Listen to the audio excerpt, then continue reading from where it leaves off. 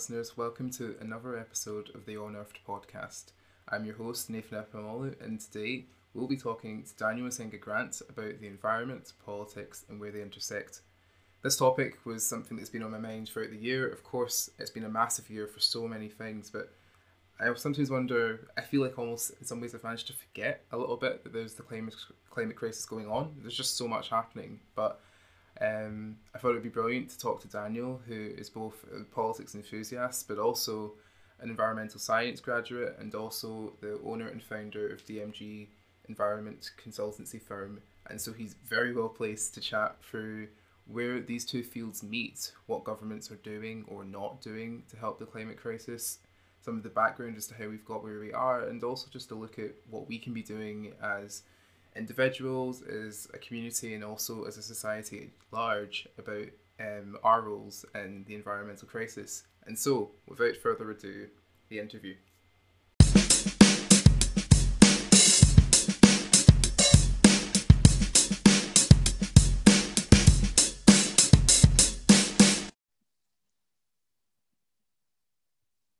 Hello, hello. Welcome to the On Earth podcast, where I, your host, Nathan Epimolu, will be telling and listening to different stories in the hope that we can all start to see each other as more is the same in God's eyes than different in our own. This show's guest is Daniel Masenga Grant. Daniel is the founder and owner of environmental consultancy DMG Environmental Consultancy, and he is also a very big politics enthusiast. I don't think I can call it a podcast on Earth without hearing about what happens on Earth. I know it seems like such a long time ago, but yes, it was still 2020 when we saw massive fires across Australia, the Amazon, and California. And that's just the hotter places. In the Arctic Cap, we are seeing, in addition to melting ice sheets, we're seeing the probing of ships from multiple countries trying to explore oil and gas deposits. And, we've even got places like Los Angeles, which is typically being seen as one of the rubbish capitals of the world. And this is just 2020. So I thought it would be great to bring Daniel on and have a chat about the environment, about politics, how they link, and then how that kind of feeds down back to ourselves at individual level or collective level, and see how we really start trying to tackle some of the issues we see in front of us. And of course, metaphorically, that's just the tip of the iceberg. I'm not saying that was funny. I just said I was going to say it. Anyway, that is us for today. Daniel and I will discuss this. Daniel, good to see you, or hear you, should we say. How are you today? I'm doing pretty good today. Looking forward to talking to you about all of this. Good, I'm excited too. So to talk to us, you are an environmental science graduate and now also an environmental consultant, if I've got this right. Explain to us a little what got you into environmental studies and tell us how you decided consultancy was the way to go career-wise. Yes, so it started as it often does, with a love of the natural world since childhood. I kind of grew up in the countryside, and me and my brothers we'd spend hours outside running around in the fields and the woods, and I love being around nature. And then on top of that, I often used to go on long hikes, and we go camping for several nights and just explore the wild places with the scouts or some friends. And so it stemmed from there. And at school, I was really good at biology, so that seemed like the path to go to follow into university. Yeah, so I studied biology undergraduate, and then moved to Glasgow and completed a master's in energy and environmental management. So the reason that I wanted to study biology was to get an in-depth knowledge of the natural world, and the part that I was most interested in was the interaction between different trophic levels, so between animals and plants and between them and the environment itself. Then kind of moving to environmental management, for me that was understanding our interaction with the environment. So how do we build the roads or the buildings that we want? How do we produce the energy that we use? How do we grow the food that we need without degrading the environment? So that was kind of my studies. I did my dissertation on assessing the environmental impact of decommissioning wind farms, because in Scotland and many parts of the world, wind energy is now the cheapest way to produce electricity. Yeah, we're big for it here. Yeah, I remember I grew up in South Lanarkshire, and just as I grew up, the whole horizon was gradually dotted with wind turbines. Yeah, because Whitley wind farm is out that way. I think I studied this one. It's the biggest or second largest in Europe, possibly, that wind farm. I don't know about Europe anymore, but Yeah, it's the biggest in the UK, definitely. Hmm. So that's in Ayrshire. And then the second biggest is Clyde, which is in South Lanarkshire as well. So we're doing good in this area. Oh, you've got something. Yeah. So then how about consultancy? What got you into that? Yeah, so after graduating, I just was applying for any job that was related to and benefited the environment in some way. I was thrown a bit of a curveball, but I wouldn't change what happened there. So I ended up being the first employee of a company that had big plans to design, engineer, and manufacture the first mass market hydrogen powered truck or lorry. Wow. So hydrogen is a zero emissions fuel. So the only thing that comes out of the vehicle itself is water. And by a process called electrolysis, you can make hydrogen using green electricity, like wind or solar, Yeah. and you make electricity and water from that. So that means we could run all these vehicles with zero harmful emissions, except for the effort it takes to make them. And I could really see the environmental benefit if we pulled it off. So I went for it. I put my all into it. And so in a couple of years, we went from 3 guys in a tiny office to a company of almost 30 people, and Oh wow. Big we'd growth. we'd almost completed our prototype for the second product, which was a hydrogen powered van. And we won several awards for innovation, and we were starting to really engage with some big companies to get our vehicles on the roads and start making a nationwide hydrogen refueling network. Mm. But last year, the funding with Brexit and so on, the funding just wasn't quite there, so it ground to a bit of a halt. However, a couple of months before that, I'd had an idea for a business. So finding myself free of a job, and there was also a small grant competition opening up at the same time for an entrepreneurial idea that helped kind of an area of social justice, which the climate is part of that. So I just really went for it. From my university studies, I had all this environmental knowledge, and then from my time in the hydrogen industry, I'd gained a lot of business knowledge, and I'd worked with lots of different types of companies. So my idea was to combine these two and to offer sustainable solutions to companies that reduce their climate impacts. So yeah, covering business efficiency, staff engagement, because more and more people want to work for a company that's going to benefit the world. Yeah, of course. Access to more customers that are climate conscious, keeping within government regulations and trying to get government grants as well as they push companies to be more environmental. Mm. So that's DMG Environmental Consultancy. That's what we do. We've been open for just over a year now, which is great because we beat that statistic about small businesses failing in the first year. Yeah. Well, I mentioned that too. It's like 70% of all businesses fail in the first year. I'm like, that's encouraging.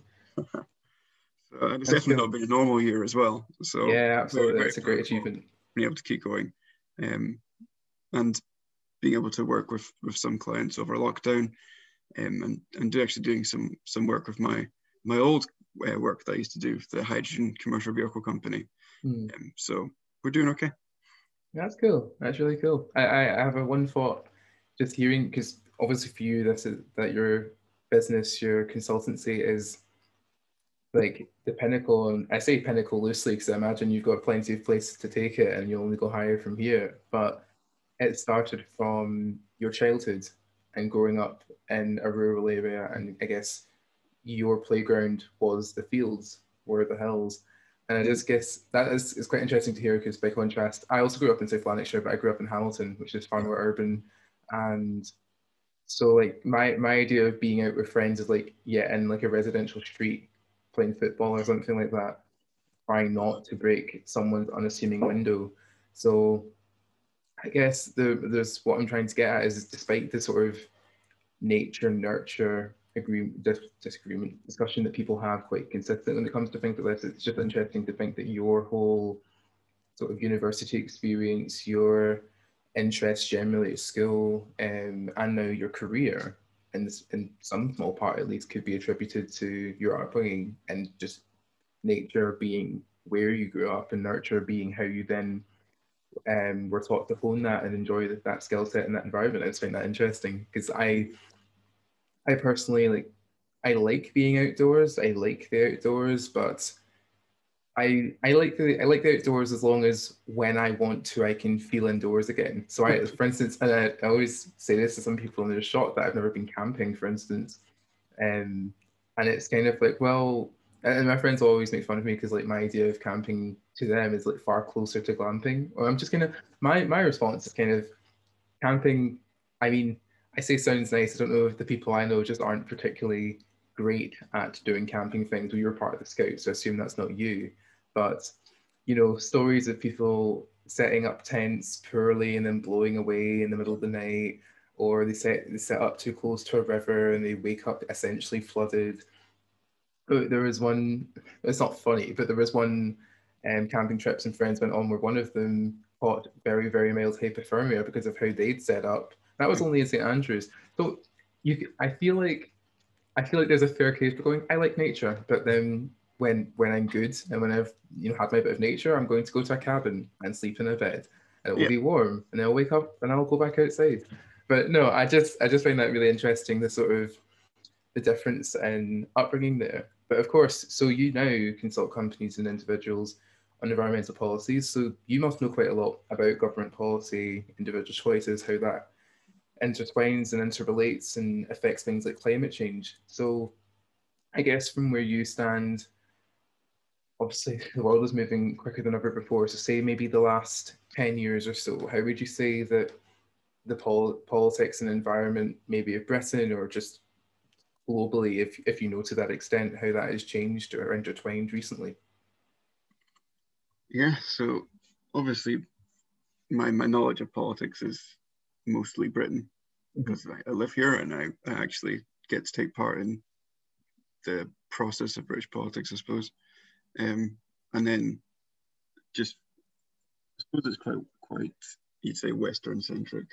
Mhm. So political systems that are similar to ours, I've got quite a good grasp of. But Cool. there'll be some countries that are totally different, and I don't know very much about them. But yeah, politics and the environment they're so entwined now, and there's so many nuances to it as well. Of I think course. I think at the base of it, the problem with climate change, we have a problem with climate change because of capitalism. Right. Okay. So the idea that money makes the world go round. So capitalism, as we practice it today, says that a tree is worth more when it's cut down and made into something than when Yeah. it's standing in a forest and producing oxygen for us to breathe. Yeah. It also says, capitalism says, that a whale is worth more dead than it is in the ocean. Hmm. Capitalism says, I would rather dig up and sell this oil now than worry about my children getting enough food when climate change has changed so much that the agriculture is nearly Causing impossible. causing yearly droughts and famines, etc. Exactly. So before I kind of go any further or get into like our current government's policy or Hmm. things that we could do as individuals, I'd like to say one thing. And anyone who's listening, please try and keep this in mind throughout the whole of this podcast. Um, so just 20 companies are responsible for a third of all carbon emissions, and 17 of those are fossil fuel energy companies. Mm. And then 100 companies, so those 20 companies plus the Plus 80 80. more most polluting. So 100 companies are responsible for 71% of all greenhouse gas emissions over the last 30 years. Right. Big So can cats. individuals make a difference?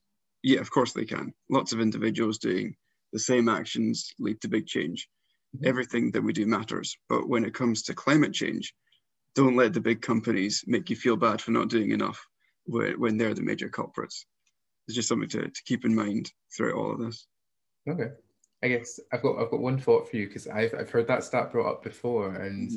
I guess what would you say to people who rightly or wrongly will say, okay, well that doesn't sound good. Of course, like we want to scrutinize what these 20 or 100 companies are doing, but I guess what would you say to people that also on the other side, I guess maybe of capitalism or consumerism more so, where they say, well, that so if you take, I don't know, cobalt mining in the DRC, for Yeah. instance, or rubber from the DRC, the DRC have lots of minerals and materials.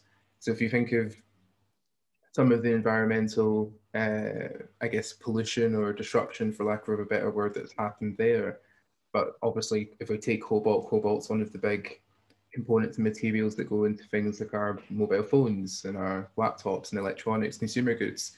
So what would you say to people that say that, despite those stats that you mentioned, and of course that doesn't sound good when you hear it in this context of, oh gosh, there's a lot of damage being done by supposedly few companies, but then we buy things from those companies. So I Yeah. get, how do you square that off? Yeah, so companies are controlled by two things. They're controlled by government regulations, which allow them to operate in the countries that those governments rule. Yep. And they are controlled by money and who buys their products, who consumes. So, for example, I don't have a smartphone. I have an old Yep. dumb phone, as you could say, partly because of my own personal reasons, but one of those is rare earth materials and not needing to buy that new phone. And but that's a choice I make, and it does impact my life in our modern society at different points. Yep. I think what you said about like cobalt mining. Another thing is lithium. Lithium is a rare earth material. Lithium ion is one batteries, of the most popular types of batteries for electric vehicles, for almost everything. We're not. It's great that environmentalists are very very caring. Like a lot of the reason why you would be an environmentalist is because you care about the earth, you care about the impact climate change is going to have on people and ecosystems. So we really need to have a just transition. We can't just be like, let's get rid of petrol, let's just take all the lithium, and it doesn't matter how we get that. Yeah. We need to be looking at child slavery. We need to be looking at the impacts of colonialism on like countries like Bolivia, countries like Democratic Republic of Congo, as you said.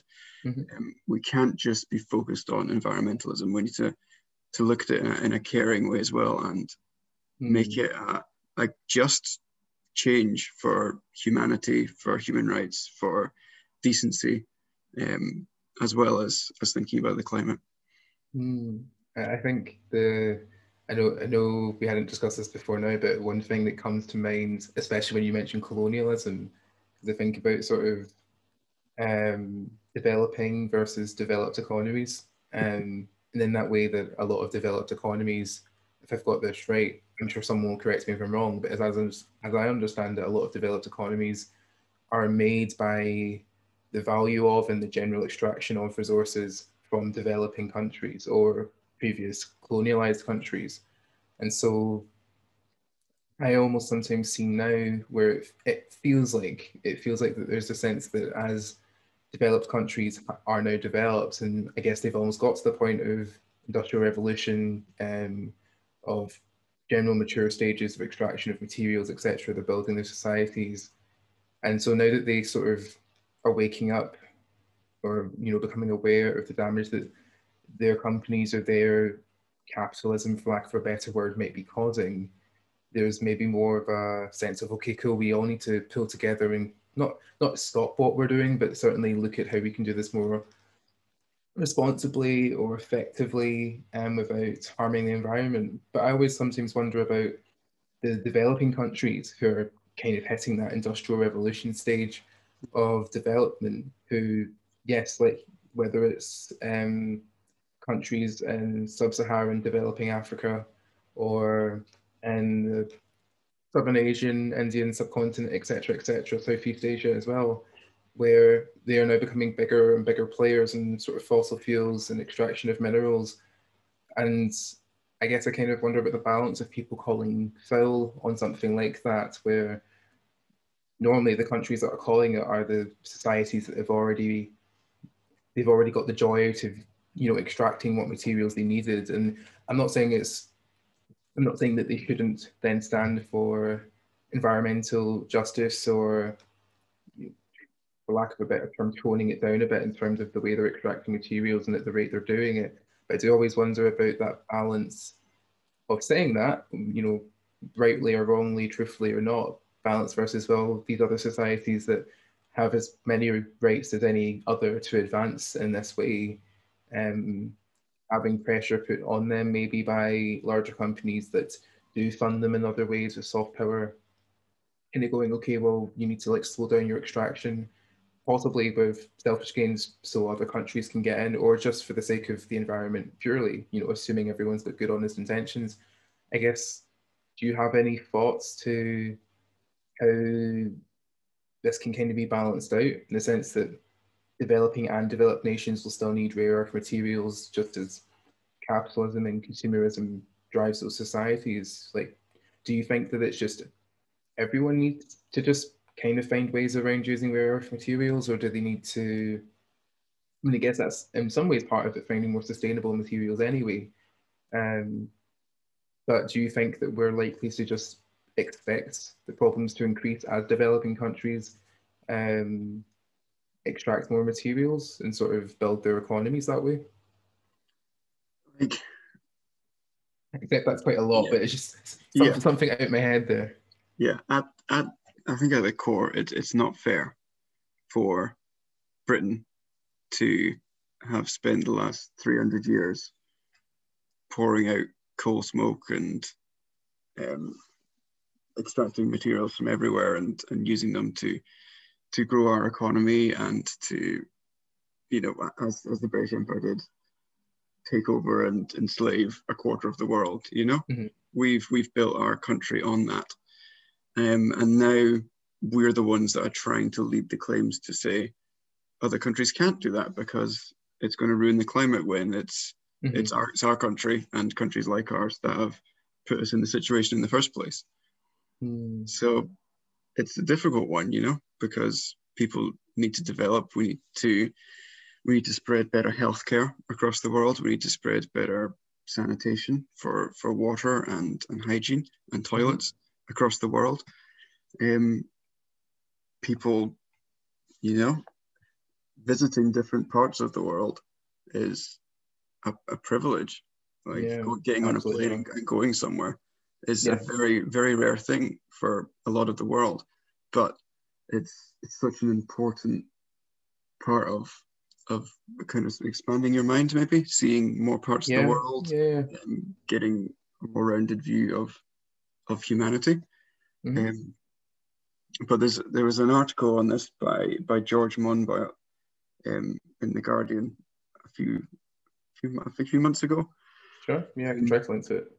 yeah, so I'll try and send it to you after this. But um, basically, he was saying, you know, some people are blaming the climate crisis on overpopulation, um, Mm-hmm. and but it really isn't. It's not at all. We do have enough resources to spread around everyone. It's just that a small percentage of the world's population, i.e., us, Mm-hmm. are living on massive amounts of resources, massively more than many people in other countries Mm. who are living less developed lives. So it is very difficult. You know, we can't ignore the climate crisis. We can't say Not going away. taking more materials and putting more emissions out is not going to cause damage. And it's going to cause more damage to, you know, areas around the equator, where a lot Mm. of these developing countries are. So it's almost a catch-22 situation of Mm-hmm. they still need to develop, but the way that we currently know how to develop Yeah. is going to cause more environmental damage to those regions. So yeah, we need to find new ways of still maintaining that development, still giving more dignity and respect to humanity as a whole, without continuing to destroy the environment at the rate that we are. Mm. Cool. Yeah, no, that's fair enough. Yeah, it's It's very yeah, difficult. yeah. It's something I've thought a fair amount on because I have seen a bit more of that rhetoric going around of like, oh, we all just need to stop. And like, well, does it really work like that? Does that really work? But that's fair enough. Okay, so now talking about the politics and the government itself, I mean, we are in Britain. This is where we both live and both grew up. So what would you say, you know, governments here have typically done or have been doing in order to combat climate change? You said Britain were trying to be one of the leaders in that space. So I guess at a government level, what do you think has been happening there? How do you see it? So I wanted to look into kind of three reasons that I've picked out for why politics and environment are so intertwined in the last 10 years. And the main reason is because it's becoming too big and pressing to ignore anymore. Like you said, we're seeing more and bigger fires in the Amazon, Australia, the US. I mean, even Siberia has had massive wildfires this year. And we're starting to see kind of the first climate refugees, which is people forced to leave their homes because of climate change. You know, there's a whole Fijian village had to move inland. Hundreds of Australians have lost their homes in wildfires. And there's, even in the UK, there's a Welsh village where the tide is rising, but no one can sell their houses and move because the government is refusing to reinforce the tidal barrier. So soon the sea will take their homes and there's nothing they can do to escape it. And even looking at kind of COVID-19, it's linked to environmental degradation. And they traced its origins back to a food market where they sold wild animals, namely pangolins in this case. As we destroy more wildlands and humans live closer and closer to these animals that we rarely see, there's going to be more incidences where disease jumps the host. So that's kind of the first reason why climate change and politics has become so entwined in the last 10 years. It's too big and it's too close to ignore now. Another reason is that the longer you live, the more climate change is going to impact your life. Of course. So in the last 10 years, millions of young people including us too, whom the majority of their life will be spent dealing with the impacts of climate change, have now become eligible to vote. So the politicians actually started to care about what they cared about because they have the power to vote now. And finally, there's lots of other reasons, like we've talked about, like developing countries being more likely to be impacted by climate change and the links between capitalism and colonialism. But I think I'll stick to just the three reasons before talking about our current government. So the final one is that there has been a frenzied attack on truth over recent years. So politicians generally lie. We all agree that politicians bend the truth and you always have to check what they say. But recently there's been, I think, an attack on truth. It has its roots in relativism, which is the idea that there's no objective truth and all points of view are valid and that truth is relative to the individual. You do you. But I believe that truth is objective. I believe that it doesn't matter what I think. Out there somewhere, uneditable by me, there is truth. And for me, that belief stems from both my Christian faith and my belief that Jesus is the truth, the way, and the life. But also from kind of my scientific background of here's the evidence, let's figure out what the truth is. But what does that have to do with politics? Well, people like Donald Trump, Putin, Nigel Farage, Boris Johnson have been, and I really hope that they are, the culmination of a long battle to undermine truth. You know, do immigrants come and steal all of our jobs and ruin the country? No. Is smoking bad for your health? Yes. Does 5G cause nosebleeds? No. Is climate change real? Yes. But the opposite of each of these statements has been argued, and it has caused real differences in the world because of a rejection of objective truth and empirical evidence. Like, I will never forget during the Brexit campaign, Michael Gove said, "I think people in this country have had enough of experts." And he became our environmental secretary less than a year later after that.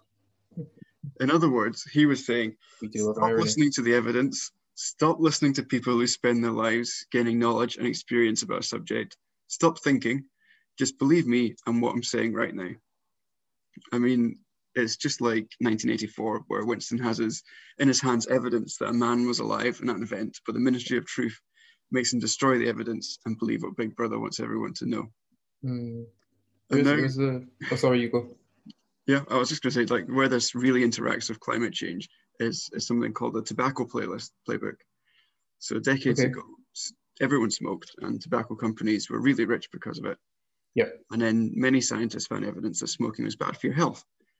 And instead of doing the right thing and stopping the production of cigarettes, they were driven by capitalism, Yep. saying people are worth more smoking 40 a day and dying of lung cancer at 65 than living to 80. So Mm. the tobacco companies cynically manipulated and distorted the evidence to make it seem like it was inconclusive that smoking was bad for you. And eventually, it was largely accepted that smoking was bad for your health, but Yep. many people had died and are still dying who didn't have to. Mm. And what this tobacco playbook did was create a distrust in science and scientists. And it created a public cynicism for accepting scientific evidence. Yep. Then in 1981, companies like Exxon, kind of big oil companies, were hiring scientists who were telling them that continuing to burn fossil fuels would have a detrimental impact on human life and the climate back in 1981. So instead of finding ways to stop burning fossil fuels and telling everyone why, they used the tobacco playbook. They said, scientific evidence is inconclusive, and we don't really know that human activities are affecting the global climate. And who Yeah. knows, if it is happening, it might even be good for us. So until we believe it, we'll continue the way we are. Yeah. And then they continued digging up fossil fuels and selling it because capitalism says this carbon is worth more in the atmosphere, changing the climate, than it is in the ground where it's been for the whole of human history. And that was 40 years ago. And we're still consistently having heads of state being asked whether they believe in climate change instead of being asked if they What are you doing understand about it? Yeah, or what they're doing about it. So pretty much all environmental scientists, except for those who are paid by fossil fuel companies, agree that human activity is changing the climate and that it's going to be detrimental to our way of life. And yet, reporters still give Donald Trump and others like him the choice of whether it exists or not in their first question. It's interesting talking about the sort of the state of relativism and lack of trust in experts because I think, I mean, of course, social media cannot be the epicenter of truth in the world, but what I do rate it for is it's even if flawed and with nuances here is quite a good way, at least at you know, what's the word I'm looking for? A hot take, a screenshot, or a cross section of society at a given time, or the cross section of society within your social influence, since you essentially in social media see what you create, what you curate, sorry. But seeing people openly say like we've got people that have dedicated their lives long or short to things like climate change. Take Greta Thunberg, for example, who's obviously a massive example to be known by now. But as many people as you see agree with what she's doing, what she's saying online about climate change and calling out governments to do more. You also see people who are a bit like not even really just kind of questioning her opinion because she's a young girl, but also just the general like I can see the rhetoric of people not liking to be told how they should live their lives, which I think is a more general statement, not just applying to Yeah. the environment. You see it in all sorts of things, and I do accept that there is a place where, especially in something like social media or where it's celebrities or whatever, like the lifestyle and experiences of a certain few. I can understand taking it with a pinch of salt when they try to bring that across. Like that should be the way that the many live, the majority live. However, on the flip side, as you said, there are people that, as I said, devote their lives, long and short, to their causes, and are very knowledgeable in their fields. And so, like, I can understand maybe like being tired of experts, but it's just for me, it's the question about who fills the vacuum. Then, like, even if people accept that they don't like being told what to do by people who claim to know more than them about a subject they know little about, but I don't know if I've not known anyone to come up with a satisfactory answer for, okay, well, if it's not them, then who? I mean, because you take Michael Gove, um, now I'm not going to sit here and act like I know his experience in environmental studies or anything like that, but if he himself, as you said, who says like, why everyone's getting tired of experts, and then, most cabinet office roles are essentially the public office of someone being an expert. I agree. You wouldn't like when Jeremy Hunt was the health secretary, like you'd like to think, well, he should know about what's happening with the health systems here in the UK, how that works. I'm not saying he didn't, but I'm just saying that Yeah, he's or at in, least that's have, his office yeah, role. That's what you'd expect. yeah, at least have people under him telling him the facts, so he can be the public figure of it.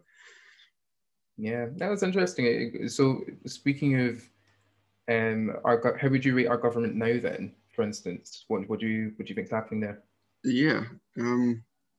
So our government is a right-wing government. It's conservative. So I think there's been a real divide in the last 10 years between the right wing, which seems to care less about the climate, and the left wing, which seems to care more about the climate and accept the science of climate change. And I think it's rooted in the three ideas I mentioned. So the right wing generally follow a more extreme version of capitalism. Yeah. So they're more free market. They're less inclined to think about trees and whales in terms of worth other than monetary. The right wing is generally voted for by older people, and partially because older people are generally richer. But the main point is that politicians on the right care less about what young people say because they're less likely to get their votes. And young people generally care more about climate change. And then the third reason, so the right wing, because of capitalism and generally catering to older voters, have utilized relativism in recent years to take power. This can be seen crystal clear in the rise of Donald Trump, and is kind of the go-to stance for Boris Johnson, Michael Gove, Matt Hancock, and Dominic Cummings, who is actually, he seems to be leaving the government today. Yeah, I think I heard that overnight. That's interesting. I'll follow that later. That'd be a big change. But yeah, the Conservative government at the moment seem to be, maybe it's changed today, which puts all of my preparation out the window. Yeah. But they seem to be building on the Brexit misinformation campaign that got them into power and just kind of doing more stuff like that. So you asked what are they doing about climate change at the moment? Yeah. Boris Johnson, he likes to make good noises and he likes to say big numbers about all the work that they're doing, but it's not all that it seems. Right. They launched a £27 billion road building scheme just before lockdown. But more roads equals more traffic, which equals more emissions. And this is kind of sticking in transport. They've got the HS2 railway line that they want to build. Everything I hear about HS2, it's just like, how many months late is it? How many millions over budget is it? Or billions if it's even that high? I don't know. Yeah, it's only going to Manchester. It's not going to come to Scotland. No. But there was one bit that went through a site of some of the only ancient woodland left in England. And one of the government's proposed solutions was to just dig up the ancient woodland and plant it all somewhere else. And then still on transport, they've announced that they want to ban diesel and petrol vehicles by 2035, or the sale of them at least. Yeah. But which is great, and it's what we need to do. But they're doing almost nothing to implement the electric charging or hydrogen refueling network that we actually need to get rid of internal combustion engines. Other things, like Boris Johnson has declared himself an evangelist for carbon capture and storage technology. But it was the Conservatives that removed the £1 billion research funding that was going towards it and stopped the project. So contradictory statement versus action, really. Yeah. Right. So during the kind of where we get to see our political parties, and we hope the clearest light is, or compare them the most, is during elections. And so we had one last December. It doesn't feel like a year ago, but there we go. That's a point. And Channel 4 held the first ever leaders' climate debate. But it was the right wing, so the Conservative Party and UKIP. Those were the two parties that didn't even show up to take part in this climate debate. Yeah. And during the same election, the Conservative manifesto mentioned climate only 10 times, where Labour and Lib Dem had 59 times each, and the SNP had 33 times they mentioned climate in their manifestos. So that shows the really clear divide between left and right, especially in our country. Right. Okay. It's not just Boris Johnson. The first thing that Theresa May did as Prime Minister was get rid of the Department for Climate Change, and she just shoved it into rural affairs. We've had over the last 10 years, we've had 7 different environmental ministers. Mhm. And I know a lot's happened. We've had 2 referendums and 5 Yep. elections and 1 pandemic. But there's just no consistency in the role. Yeah, so the vision's not being carried from office to office. Yeah, and Brexit's a massive thing as well, because a lot of our environmental legislation was tied up in EU legislation. Mm. And the Conservatives were supposed to fix this with the Environment Bill, but it's not been mentioned in Parliament for over 200 days now. And if we pass the transition date without this bill being put through, Yep. there will be no body in the UK that you can legally go to try and protect the environment. Wow. And then, yeah, so we're in November 2020 now. Oh gosh. And Yep. we were supposed to have COP26 was going to be this month, right this week, in Yeah. this city, in Glasgow. But obviously because of the pandemic, it's been pushed back to next year, which I think is actually a great thing for our government because they were really unprepared for it. Back in February, before lockdown even happened, less than 3 months since he'd been Prime Minister, Boris Johnson sacked Theresa Villers, the Environment Minister. He also sacked Claire O'Neill, who was going to be the president for the COP. So she was in charge of making it a success. And she'd been really involved in the last COP as well at Madrid. Yeah. And to give you an idea of the lack of preparation that the government had, in France for 2015, so this is the Paris Agreement, they had over 200 diplomats working on COP for years. Boris Johnson had just over 100 by then.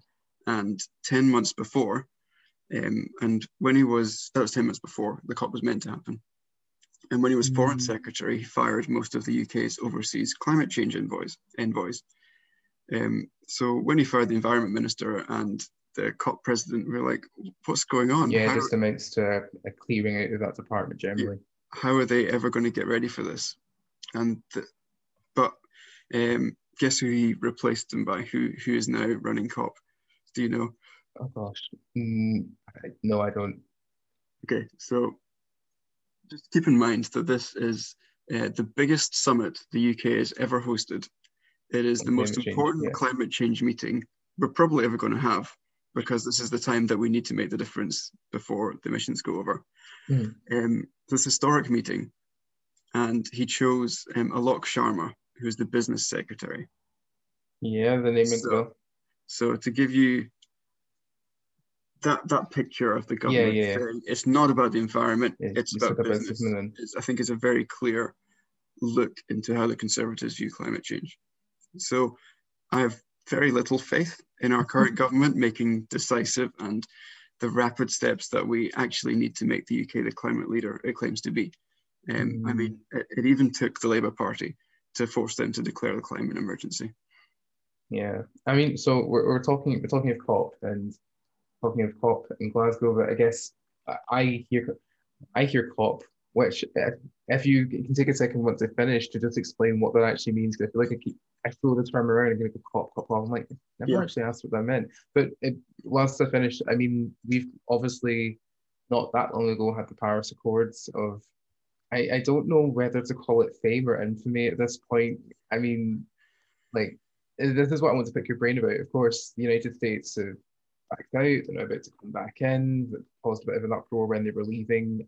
Yes, Joe Biden has definitely said, look, almost on first day of office, I'm going to come back into this. But it seems like the noise is being made by certain EU leaders and environmental policists is that, just them coming back to the table doesn't solve everything. So what would you say, how do you rate the Paris Accords? Do you think I remember when it was agreed, with the sheer number of countries that signed on, people were hailing this as like the big change, the silver bullet that we've all been looking for. But then also I think it's 2050 by the time they want most of these things to come into effect. And some also say then, well, that's too long, what's even the point? So how do you sit on it? Yeah, so something we might have missed with all that happened in the USA over the last few weeks. It was the day after the election, 4th of November, that they left the Paris Agreement. Yep. And yeah, like you said, Joe Biden's now president-elect, and he says he'll come straight back into it, which is good. So what it is, so the Paris Agreement, and it was the outcome of COP21, I think it was the number. So COP is Conference of Parties, and it is the big meeting that the UN holds once a year, and it brings together all of its member states and tries to deal with climate change. How can we deal with this as a global community? The important ones are every 5 years. That's where they expect the heads of state to go to it as well, and to sign big targets for. Yeah, because you never really hear about the other ones. The one you said that happened last year in Madrid, the first knowledge I have of that. Yeah. Yeah. So last year it was COP25. It was meant to happen in Chile, but at the last minute it was moved to Madrid. Its kind of focus was on the oceans. But every 5 years there's the big one where they focus on reducing emissions. So 2020, Glasgow was supposed to be the next big one. That's been moved to 2021. But the last big one was the Paris in 2015. And like I said, it was a result of some amazing French diplomacy where they got 195 UN countries to agree to work together to reduce emissions across the whole globe. And it set targets for each country to meet. And there were legal ramifications if they didn't meet these targets. So I always say I have no idea who's going to enforce these if they don't meet them. Like, who's going to take China and the USA? Like, you can't who's put them in jail if they break the law, you know? Yeah. So another part of that agreement was every 5 years these countries would increase their targets and do more work. So that was what was supposed to happen this week in Glasgow. Was all the countries were meant to come together and say, we're going to do even more. So as I said before, Boris Johnson was kind of setting it up to be a big failure, but coronavirus postponing it has given us a second chance. Sure. Nice.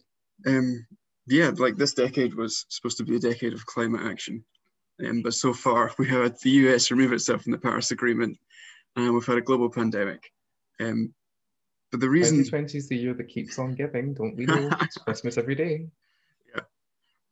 The reason that the USA matters is because they're a country of 300 million people, and they are the largest per capita polluter on the globe. Right. So over his 4 years in power, Trump rolled back 160 significant environmental regulations. He defunded the solar energy sector. He tried to get coal back up and running, but obviously he failed because it's not the Victorian ages. We're not going around saying, "Please, sir, I'd like some more." You know, there's now 5,000 fewer coal-related jobs in the US than 2016. But he was able to reduce these environmental regulations, and he did increase fracking. But believe it or not, renewable energy is actually a good idea. And the solar sector in the USA continued to grow despite its best efforts. And onshore wind, as I mentioned at the start, is the cheapest way to produce electricity. So the reason the Paris Agreement, I think, was a great thing was because we had all these countries signing up to reduce their emissions. Yeah. The reason that it was shaking and was maybe looked at on as a bad thing was, well, sometimes it didn't go far enough. You know, it's a lot to make that many countries agree on everything. Yeah, so you need to kind of go in the middle. You can't go too extreme. And it's trying to drag them away from fossil fuels. So there's always a compromise there. But I think it's a really great thing that Joe Biden is saying that he's going to come back into this. You know, it seemed like Trump was systematically removing any reference to climate change from the federal government. I suppose that the idea that everything we do creates emissions that lead to wildfires and landslides and food shortages and pandemics and loads of other things that impact everyone in the world, I think that detracted from Trump's narrative to just look after America and we'll be okay. And I think if anyone embodied the capitalist MO of you're only worth what you can make me, it's Trump. So it makes sense that he ignores the long-term impacts for the short-term economic benefit. And there's a perception that more environmental protection means less profit. So agreeing to not acting to stop climate change seems to be what he would go for, and it seems to be ingrained as well in so many in the right wing. And I'm not saying that the left is perfect. I mean, No, absolutely, it can't be. All political parties have tended to favor economics over the environment when they're in power. Mm-hmm. But it is markedly more extreme when the party's on the right. Right. So, yeah, going back to your question again about the Paris Agreement, as I said at the start, 71% of emissions come from 100 businesses. Yep. And the two ways we can control them is we can change our entire lives and stop consuming their products. Yeah. Which is quite difficult, and there's a lot of people to get to do that. Or governments can impose regulations. Yeah. So them signing up to the Paris Agreement, I think, was really important, because they can actually impact these companies from above, and it's our job to keep our governments accountable for that. Right. On their failure because the US left, it's not true. Even though Joe Biden's coming back in, this month before the election, China decided to up their emission targets anyway, despite the conference being postponed. President Xi said that they would try and be carbon neutral by 2060, where before they didn't have a date. So it almost seemed like we didn't need the USA to be in. But now that Joe Biden's coming in, it looks, and he's big on electric vehicles, big on zero emission public transport, big on community movements, and rejoining the Paris Agreement. He wants US energy to be net zero by 2035, and he wants the whole country to be net zero by 2050. So that means that if that happens, then China, the US, the EU, Japan, and South Korea, who make up 2/3 of the world economy and over 50% of global greenhouse gas emissions, it means that they will have committed to be net zero by the middle of the century. And I know that I think this probably will not keep us below the 1.5 degree warming that the Paris Agreement asks for, but it will probably avoid the 2 or 3 degrees warming, which would be catastrophic for a much larger part of the population. So I think in that way, we need to do something. And the Paris Agreement is a really impressive starting point to do that. It's been disrupted over the last 4 years by Trump, but hopefully it's back. That's also good. So just to sort of start bringing this to a close, so we've spent, the last 40, 50 minutes or so talking through a lot of, I guess, quite high level in terms of responsibility.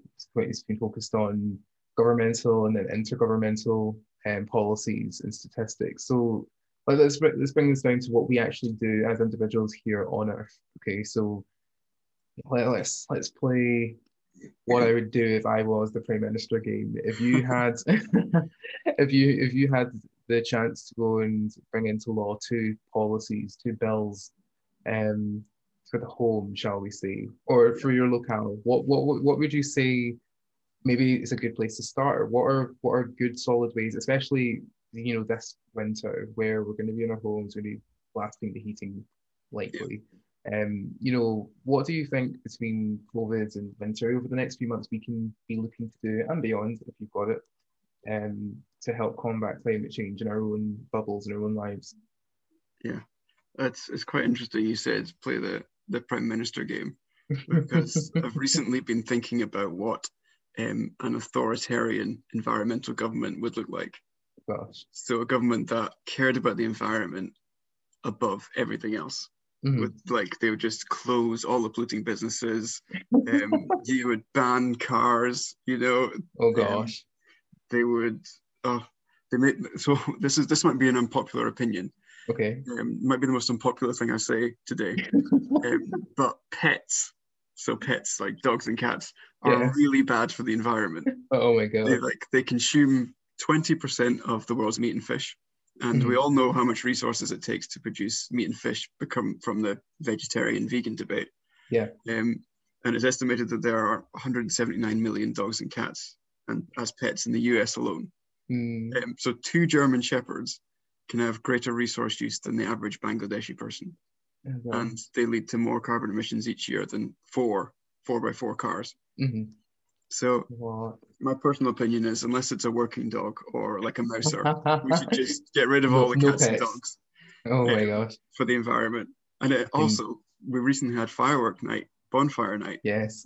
Like, how can we live in a society that cares about climate change, and yet twice a year on the 5th of November and the 1st of January, we launch Blitz the sky with millions of tons of gunpowder. gunpowder into the sky just above our heads. And the day after, it's always cloudy. And Yeah. everyone's like, oh, I wonder why it's cloudy. It was because you've polluted massively. So, so anyway, thinking about being prime minister, and yeah, if we had an authoritarian environmental government, I think it could be interesting. But you asked me more about the home and more about Yeah. individuals and personal. Well, the pets are there. I can hear the dislikes and moaning wails and barking of dogs from afar. But Yeah. in the home, where would you put this? Yeah, so winter is the season of darkness and cold. So we end up using way more energy in our houses than in the summer. Mm-hmm. And this is going to be even more pronounced this year because everyone is sitting at home doing their work as well because of the COVID-19. Of course. So the first step that I would say is decarbonize your energy. Stop giving money to fossil fuel companies. Look at the companies that can provide you with zero emission electricity. And if you need gas in your house, go for carbon neutral gas. So zero emissions Got any electricity.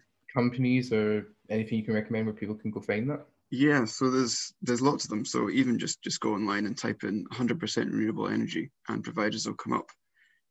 Probably the best known one is Bulb.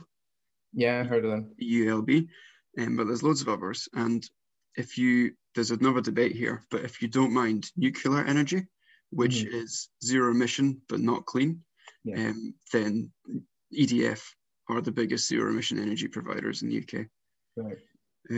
If your house has gas and you don't want to convert your hob, then you can also find providers that give carbon neutral gas. So carbon neutral it's an accounting exercise which calculates how many grams or tons of carbon dioxide your gas use emits, and then it funds projects that prevent or remove the equivalent amount of carbon from the atmosphere.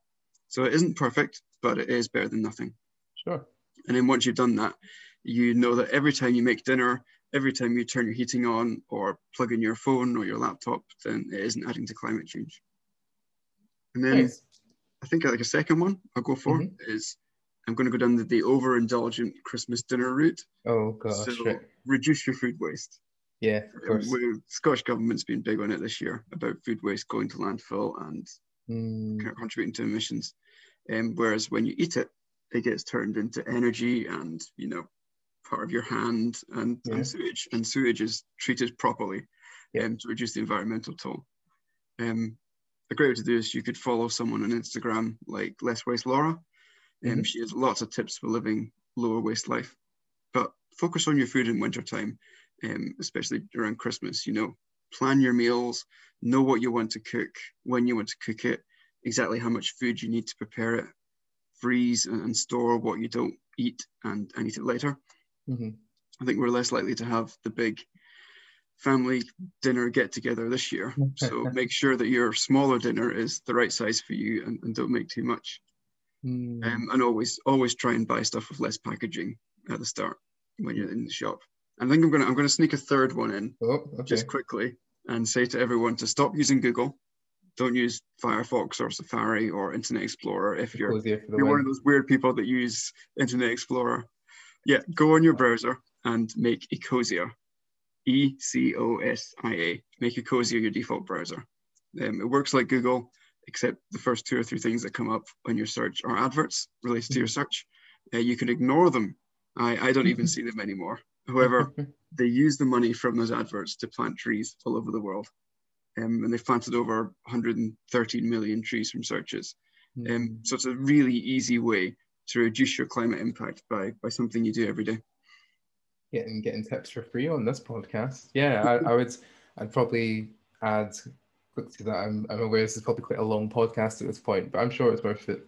I would probably add secondary recipes. I think when you were talking about Christmas dinner, I think my dad, who was my previous guest, he is like in our house. He's known for the sort of Boxing Day turkey soup. I don't like. It's just always I don't even think about what happens to the turkey after Christmas. I just know my dad's probably stored the bones somewhere, and there will be a soup that will magically appear by the end of Boxing Day, which will last for days, and it's such a good time. So that can be one, knowing what you'll do with leftovers, or secondary parts of the animal or the food that you've prepped before. Yeah, that might be a way. Anyway, we've covered a lot of ground in this podcast, and it's been such good fun. So thank you for coming on, Daniel. You're welcome. And yeah, so this has been Daniel Masenga Grant in conversation with your host, Nathan Epimolu, here on the podcast. I hope you've unearthed a little more of life and people in it today. Feel free to come find us and share your thoughts and, I don't know, your dog pic that you're now very, very sad that Daniel's basically said get rid of on the Facebook page at Unearthed Podcast, and share your thoughts with me there. If you've got a story or background you'd like to share, please drop us a message. And remember, we're all somebody's neighbor. I'll see you guys next time. Goodbye.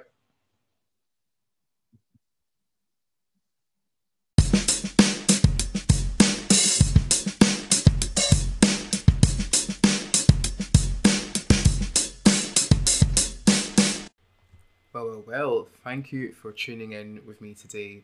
Thank you for giving up your time and your attention to this podcast, and I really hope you've got something useful out of it. Stick around, as next time we'll be looking at something a little bit more festive as we approach the Christmas and New Year. And just a quick announcement that we're also available on Apple Podcasts now, in addition to Spotify, Google Podcasts, I think Pocket Cast as well, wherever you listen to your podcasts, I hope. So please go and find us wherever you listen, give us some love. Come and find us on the Facebook page as well at Unearthed Podcast, and show some love there too. And let me know what you want to hear next. Looking forward to taking this into the festive period and then the new year with you all. So much love from me, and I will talk to you next time.